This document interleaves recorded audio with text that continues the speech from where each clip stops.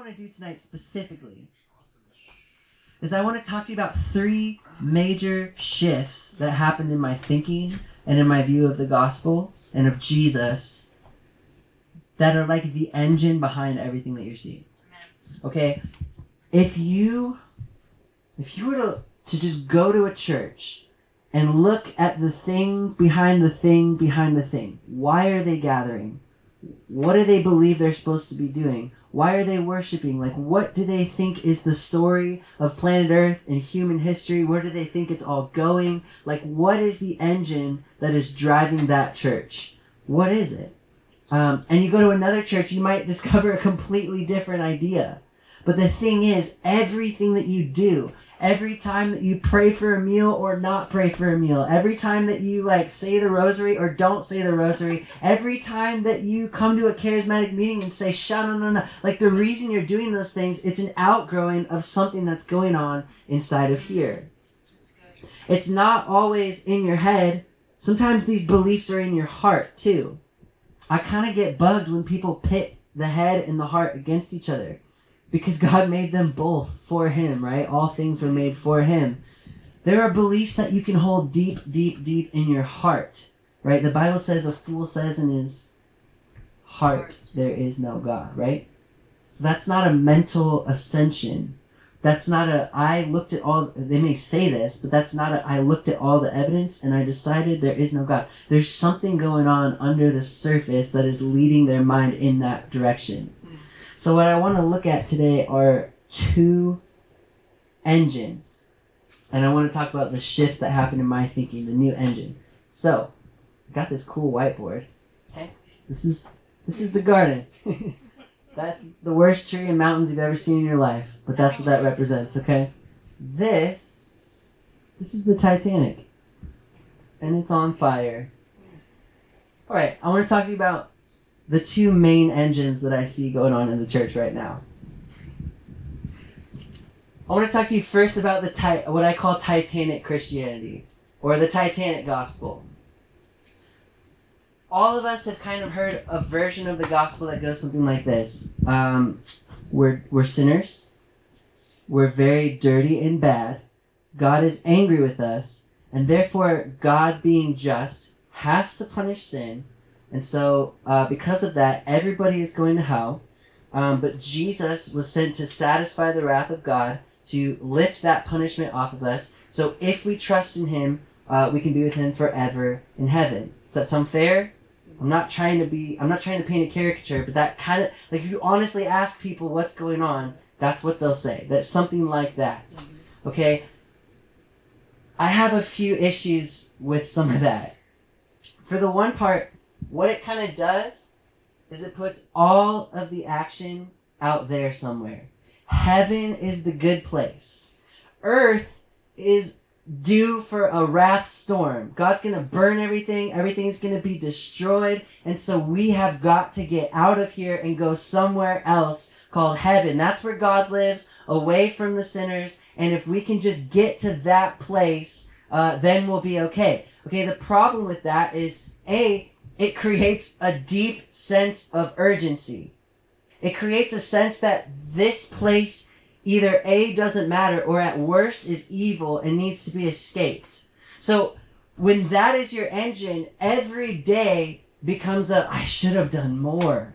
I should have prayed for that guy. Man, I missed it. He might get hit by a semi-truck and go to hell tonight. There's never enough you can do because the onus is on you. The other problem, I'm sorry if this is offensive to you, but what it really comes down to is sin is not the real problem. What you really need to be saved from is God. Now, He provides you with a window, but ultimately, He's the one that's against you.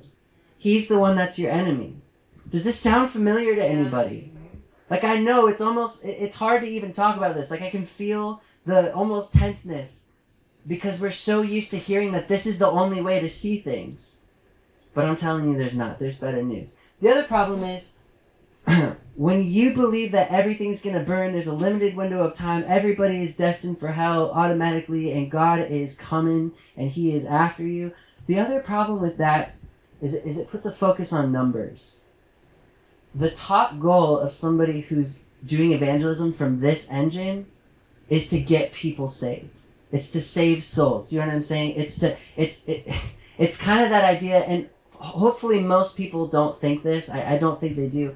But you kind of get to that idea. It's like, if you just say this prayer, man. If you just say this prayer, you'll be safe. And then they're kind of like, see ya. And so the idea of evangelism is like, I've actually seen this happen where people will just go and they'll see somebody who's struggling, who's going through it, and they'll be like, dude, just say the prayer, man. Just say the prayer. Like, seriously, say the prayer. Okay, you said the prayer. Fill out this card. And then they'll give, like, a stack of 40 cards to their pastor, and their pastor will be like, 40 people got saved this week. It's like, is that what that is? It's because for them, like, the idea of salvation is this thing is on fire. And you've got to get out of here, and we need to get as many people off. How many of you have been to those kinds of meetings where you feel that kind of like urgency? Every prayer is just like, we've got to get revival, we've got to do something, we've got to cry out. Because if we don't, that's the problem right there. It's not about you and your evangelistic campaigns and your efforts and your fervor. That's going to go up and down. This is life. Like, you're going to have days where you feel on fire. You're going to have days where you probably don't. You're going to have days where you have the time to go out and pray for people. You're going to have time where you are stuck at home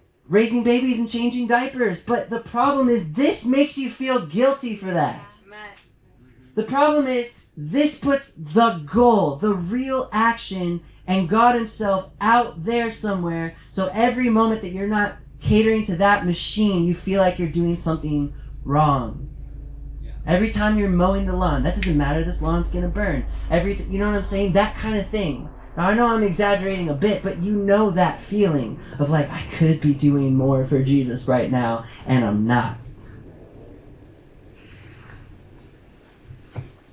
This kind of sets up the prophetic as being about calling out sin.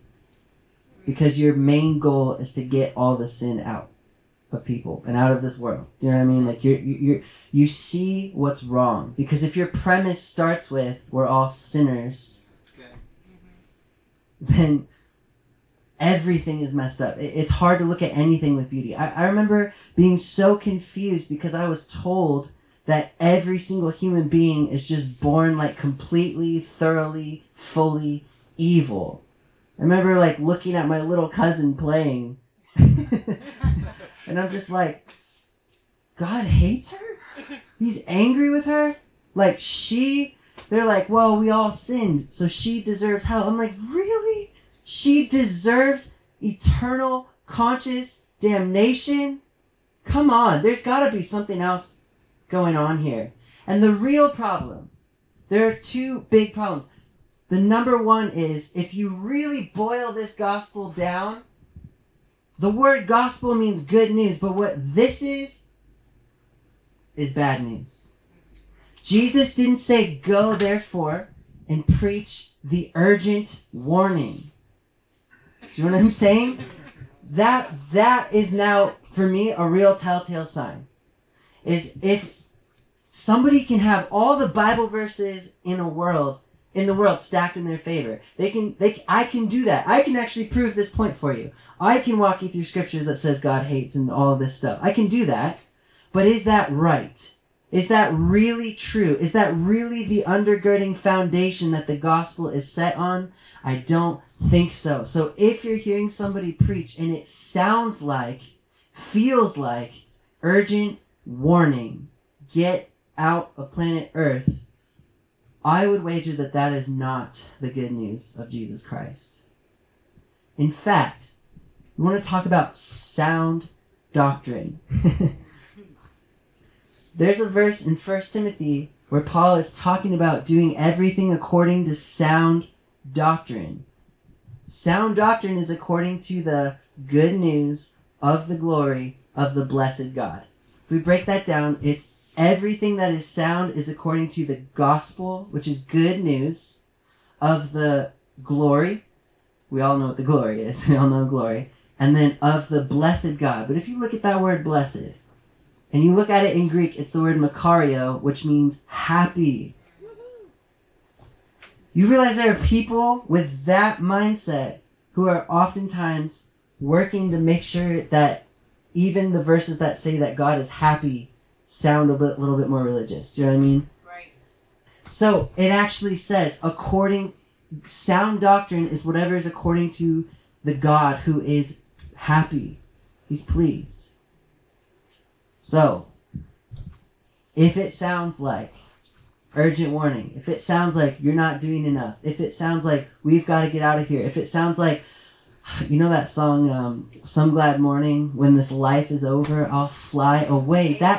The other thing is, if it turns planet Earth into the waiting room. Or a prison. Yeah, or a prison. If it sounds like the waiting room, which is also on fire because you got to get out, I don't think that you're dealing with Paul's gospel. I love Jesus. I adore Jesus. Every moment of my life I want to spend enjoying Jesus. And what this does is reduce Jesus to the life raft. Do you understand? He's so much more than your ticket to heaven. He is heaven. He is the reason. He's not saving you from something merely. He is saving you unto himself so that you can know him. Now, that is not to say that people who believe that don't know Jesus. Because remember, that guy that I told you who was preaching God hates you, I know somewhere in there, that man really, really loves Jesus. I know he does. But somebody's got to call that out. Somebody has got to stand up here and say, yeah, that's not cool. That's not Jesus. But now you're like, well, can you prove it? Can you give me something else? What's the good news? Anybody want to hear some good news? Cool. Oh, yeah. All right. This is what I'm going to call garden Christianity. Let's just start from the very, very, very beginning, okay? In the beginning. If you were to look at this phrase in Hebrew, I wish I could say it out for you. It has 7 words, okay? Just make a note of that. So, what also you can't see in Hebrew, and what's also a theme all throughout the Old Testament, is when God is building planet Earth, he's creating a house. So let me show you something cool here. On the first day, God creates the day and the night. On the second day, he creates the sea and the sky. On the third day, he creates the land and the vegetation, which I'm just going to abbreviate. Alright, so you have those right there. First 3 days, right? What's kind of hard to see is it's like he's taking bricks and he's building a house. Then he fills the day and night with the sun and moon. Then he makes the birds and fish. And then he makes man and the animals. Okay. You guys follow me? So what he's doing, there's scriptures that talk about, like Job and the Psalms, they talk about how God stretched out curtains and he built the foundation. He put a roof on it. Like, it's describing the building of a house in Hebrew. All those word pictures are there. But what you can't see is everything that he makes on one day has a correlation to another day. So, he makes the day and night, he makes the sea and sky, he makes the land and vegetation. So think of those as spaces, right? He creates a space or a realm, and then he fills it with something to rule it. So the day and night space he fills with sun and moon. That's time. The sea and sky he fills with birds and fish. It says to rule over the seas and the land. You're like, to rule, huh? That's pretty cool. Kingfish, I guess. And then the land and the vegetation, it says, is ruled by man and the animals, right? So this is the natural realm. But on the 7th day, remember, number 7, on the 7th day, God becomes the roof. It says, check, this is so cool. You'll see it in a minute. He says God saw that the work was finished, and on the 7th day God rested. So on that 7th day, the presence of God began to fill creation, and we have the Sabbath, or the last day of creation, right? So God builds a house, he puts man here, everything in creation becomes a house for God to live in, for his presence to live in. That's a little bit of a different story than this. Because according to this, God lives out there. God lives somewhere else. And there's two separate worlds. There's the spiritual and there's the natural. But right here in the book of Genesis, you see that it was all meant to be one created whole. Okay, well, sin gets introduced. We all know that. So sin is about two things. It's about death and it's about disruption. So this whole thing, he creates us to rule it, and there's something that the Bible calls shalom. You guys heard that word? It means like total, complete peace in every area, in every way imaginable. There's this holy sense about everything. Everything that Adam and Eve do is all part of contributing to this shalom, right? And so sin, what that does is it's a breach of that.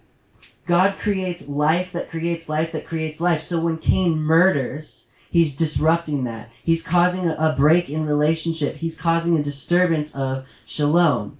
Now this will tell you that your starting point is you're thoroughly evil and to the core. That's kind of hard to convince somebody of on the street. Do you know what I'm saying? Like, you have to really kind of work at that. Be like, most people are doing the best they can. Do you know what I mean? So to go up to them and starting with, you're a sinner. You're messed up. Man, you've just done so much evil. You deserve hell. People are like, what? Get out of here. But if you're starting with, hey, God made this amazing earth and everything in it is good and there's this sense of shalom and we get to participate in it and it's good. Oh, but then all of us have kind of participated in this disruption, haven't we? We've all like taken some for ourselves. We've all done selfish things, right? Like we've all lied. We've all kind of found ourselves like knowing what is good, but then kind of going against it, right? Have you ever wondered what that's about? You see, that kind of makes more sense to people. Yeah. All right. Now, here's what I want to say about man really quick. When God puts man in the garden, he gives them the command to be fruitful and multiply. We know that one.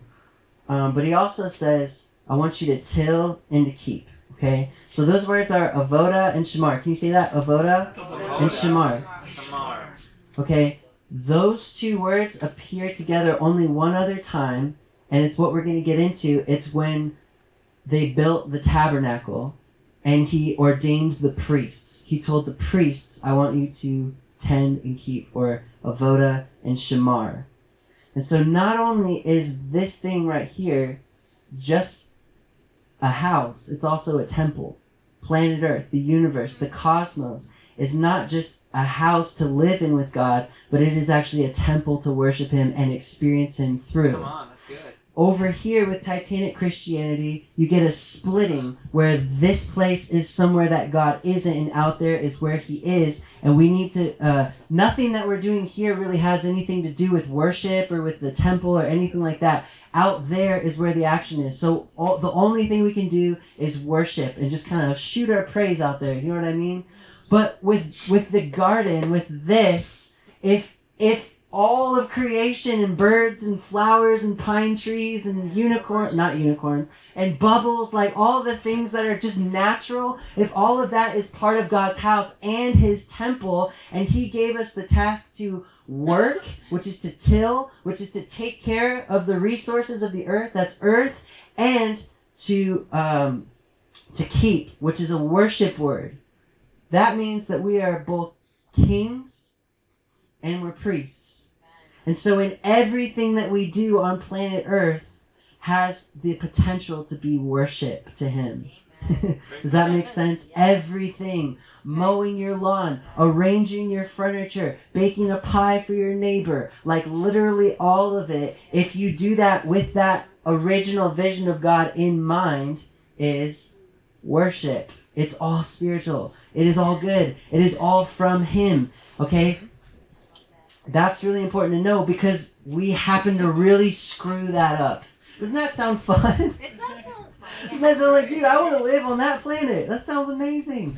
Okay? Then we screw things up. Thankfully, God had a plan though. Am I right? And now, I promise this is all going to start to click for you in a minute, okay? God had a plan. In Exodus, they built the tabernacle. That's what this is. promise, I'm actually a decent artist, but when you're in a hurry, who cares, right? He told them to build a tabernacle. Now, I started writing down these 7s because I wanted you to catch something. When you read the book of Exodus, the book of the law, God gives the priests 7 commands of 7 for how to build this house. So in Jewish culture, when they read that kind of thing, it actually sticks in their mind like a light on the dashboard. They go, oh, the number 7. There's 7. So what that tells us is whatever has to do with the number 7 has to do with creation. If it has to do with creation, it has to do with everything. Do you know what I'm saying? So whatever was going on with this temple, which we're about to see in a minute, this wasn't just about a box for God to live in, but God was actually prophesying and saying something about everything, about the temple. Do you know what I'm saying? So he gives them 7 commands of 7. And this is what Moses actually says. I love this. It says he saw that the work was finished. You say finished? Finish. Okay? So when God created the first temple, heaven and earth and sky and sea and land and creatures and you and babies, he said it is finished because his presence rested in it, right? It's good. It's done. Okay? Now we're building a new temple here, which is a prophetic temple. And he says, Moses says, when he saw that they fulfilled the commands of 7, he says, it's finished. The work is finished. Then God has them do something really, really cool and interesting. He makes them wait 7 days. So they did all the 7s of 7s. They did all the commands. They have the temple. It's all built. It's all set up. They got it out of IKEA box instead of the drill, and they screwed it all together. There it is. There's the temple. This is going to be the tent of meeting. And then, before they do anything, he says the priests need to wait 7 days. And on the 8th day, now we're going to get into 8s, God's presence fills the temple. So you can think of it like this. The original week of creation, sin and death got in the way. So God says, we're going to start over. Now I'm going to make myself a nation of kings and priests, who are tasked with heaven and earth. And we're going to build a new temple. Okay? Then he has them wait 7 days. And on the 8th day, he fills it with his presence. Sabbath rest. He's there. He fills it. And so you could say it like this. The first day of the temple being filled, it's almost like the first day of a new creation. See what I'm saying? So there's 7 days, and then on the first day of new creation, God fills the temple. Now, what you got to know about the Old Testament is Paul says it's full of types and shadows. Because we know the work wasn't actually done there. Do you know what I'm saying? But prophetically, God was saying something is happening. I'm doing something here. I have a plan, and I'm taking you somewhere. Now, this is where it starts to get really fun, okay? In the Bible, in the book of John. I'll just draw a little picture of John. There's John. He's got a funny hat. Okay, so all the other Gospels, they're talking about miracles. They're like, Jesus did this, and then he did this, and then he did this, and then he did this. But John, for some reason, only does 7 signs. And he actually numbers the first few. Like, Jesus turns the water into wine, and this was the first sign, right? If you actually count it out, there's 7 signs, okay? So John, being a good Jew, knows exactly what he's doing when he makes sure that you pay attention to the number 7. He's saying, hey, pay attention here, because what Jesus is about to do is not just about you and saving your soul and all of that stuff. What Jesus is about to do has to do with everything. Praise God. Do you see what I'm saying? This is good. So John records the 7th sign, but get this. Jesus raising to life again as the new Adam is the 8th sign. Wow. So this was prophesying that someday there's going to be a new creation where we're restored to our role as kings and as priests, and the world will be the temple of God once again. But it wasn't until Jesus Christ came in the flesh and actually actualized that prophecy and brought it to life. When he raised to life as the 8th sign, the earth was once again filled with his glory. The temple veil ripped. And this is what Jesus said. He said, it is finished. It's a brand new day. It's the first day of the new week. It's a new creation. He's done the work. Like, we're not living in the old anymore. We're not living in the sin-sick, like, distorted world anymore. We're living in the midst of a brand new world right here and now. Is that making sense to you? Good. Here's what also is really funny. Is for Jews, the Sabbath was on Saturday, right? So the Sabbath was the last day of the week. Jesus comes to life on a Sunday, which is the first day of the next week, right? So he's starting a whole new week of creation, right? He's saying this, everything he did was pointing to this is a new creation. There's so much more in there too. Not only that, but have you ever noticed it says in John, in the account, it says, now in the place where he was crucified, there was a garden. And in the garden, a new tomb in which no one had yet been laid. So Jesus was crucified and raised to life in a garden. John's not just throwing that detail in there for no reason. He's hoping that you hear garden,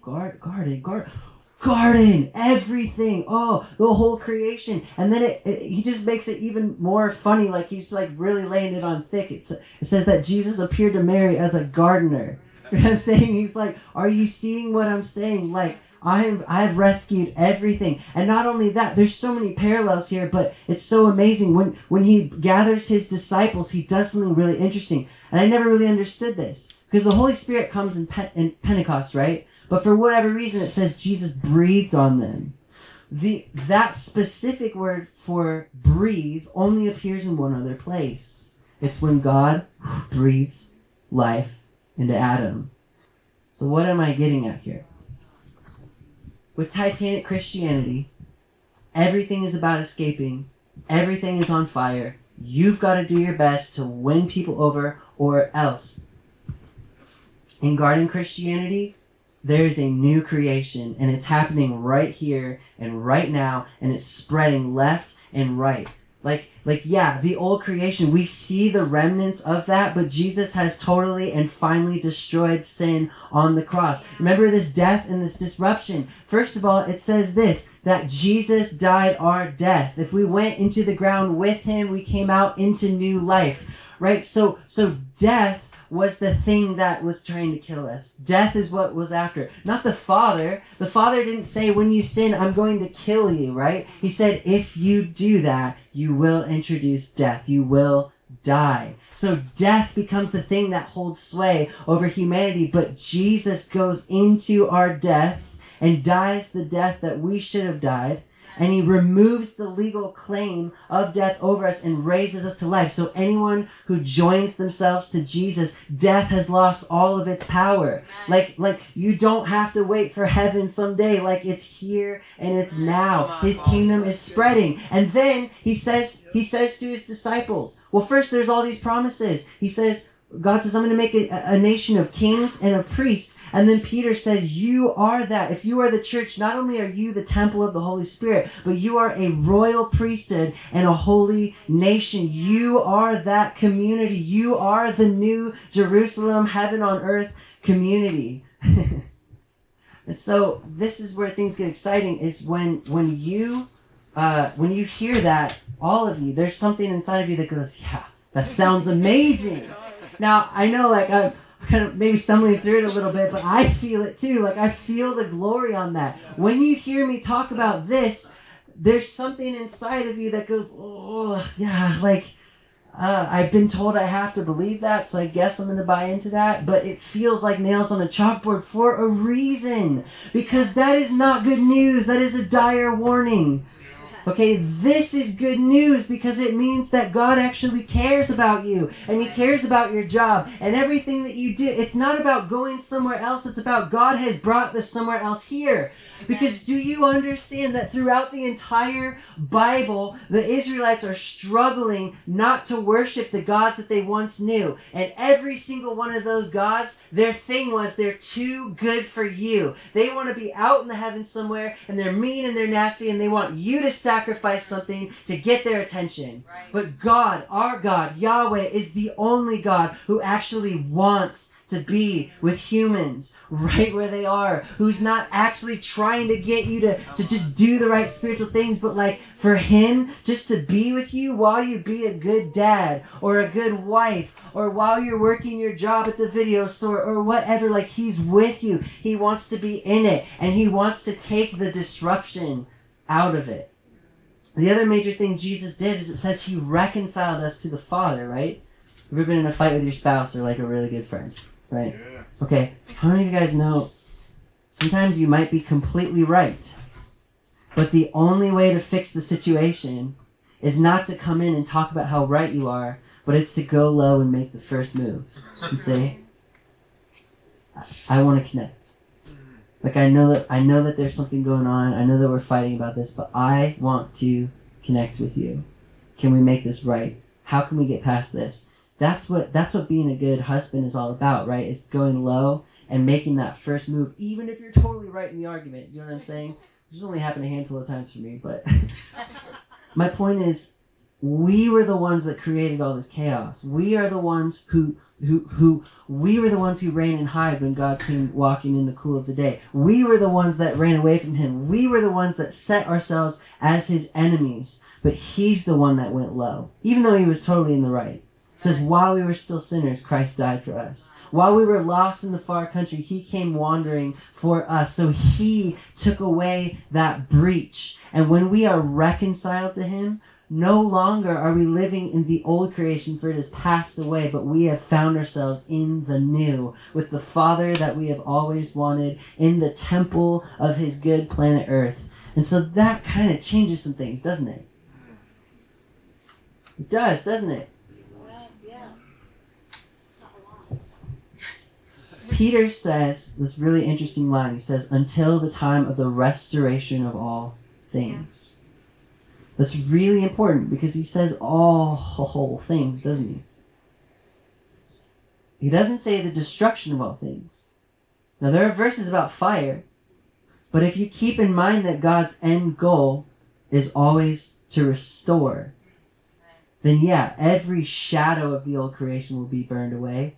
Every last bit of influence that death had, every bad tree, every outgrowing of death will be burned away, and what we will have left is still this planet. In a sense, the world has ended. You know what I mean? In a sense, there is an end of the world coming. The end of the world that we always thought we were living in. But one day it's going to go up in a blaze of glory, and we're going to see it as he's always seen it. His original, true vision for mankind is that we would be with him. This kind of Christianity, it makes natural life sort of this evil, or just a waste of time, basically.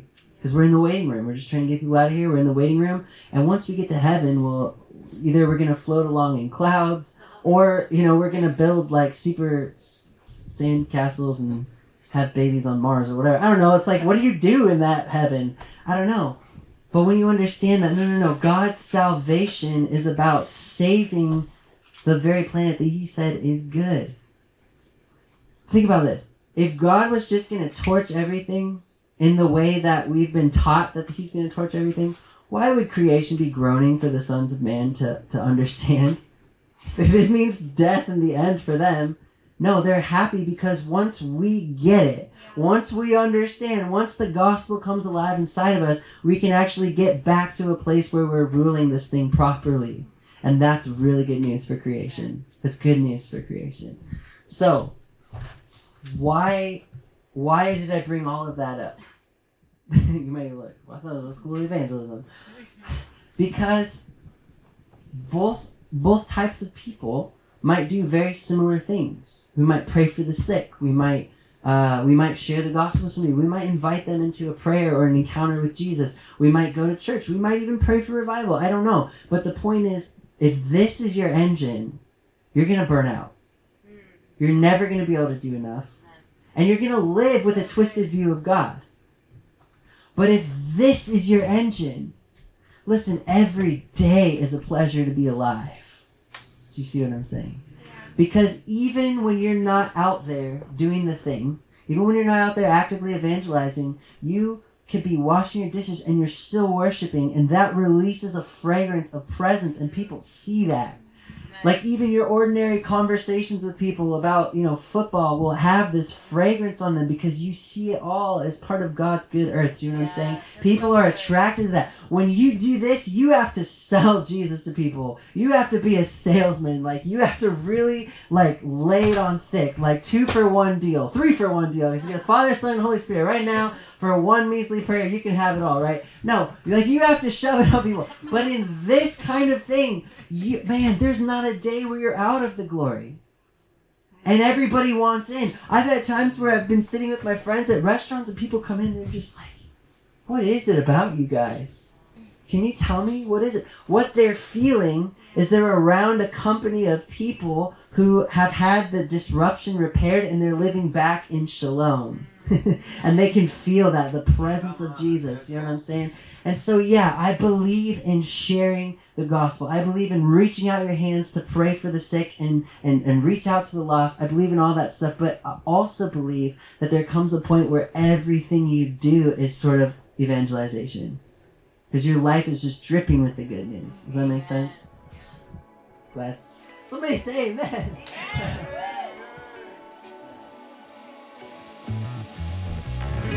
Thank you so much for listening to the House of Bliss podcast.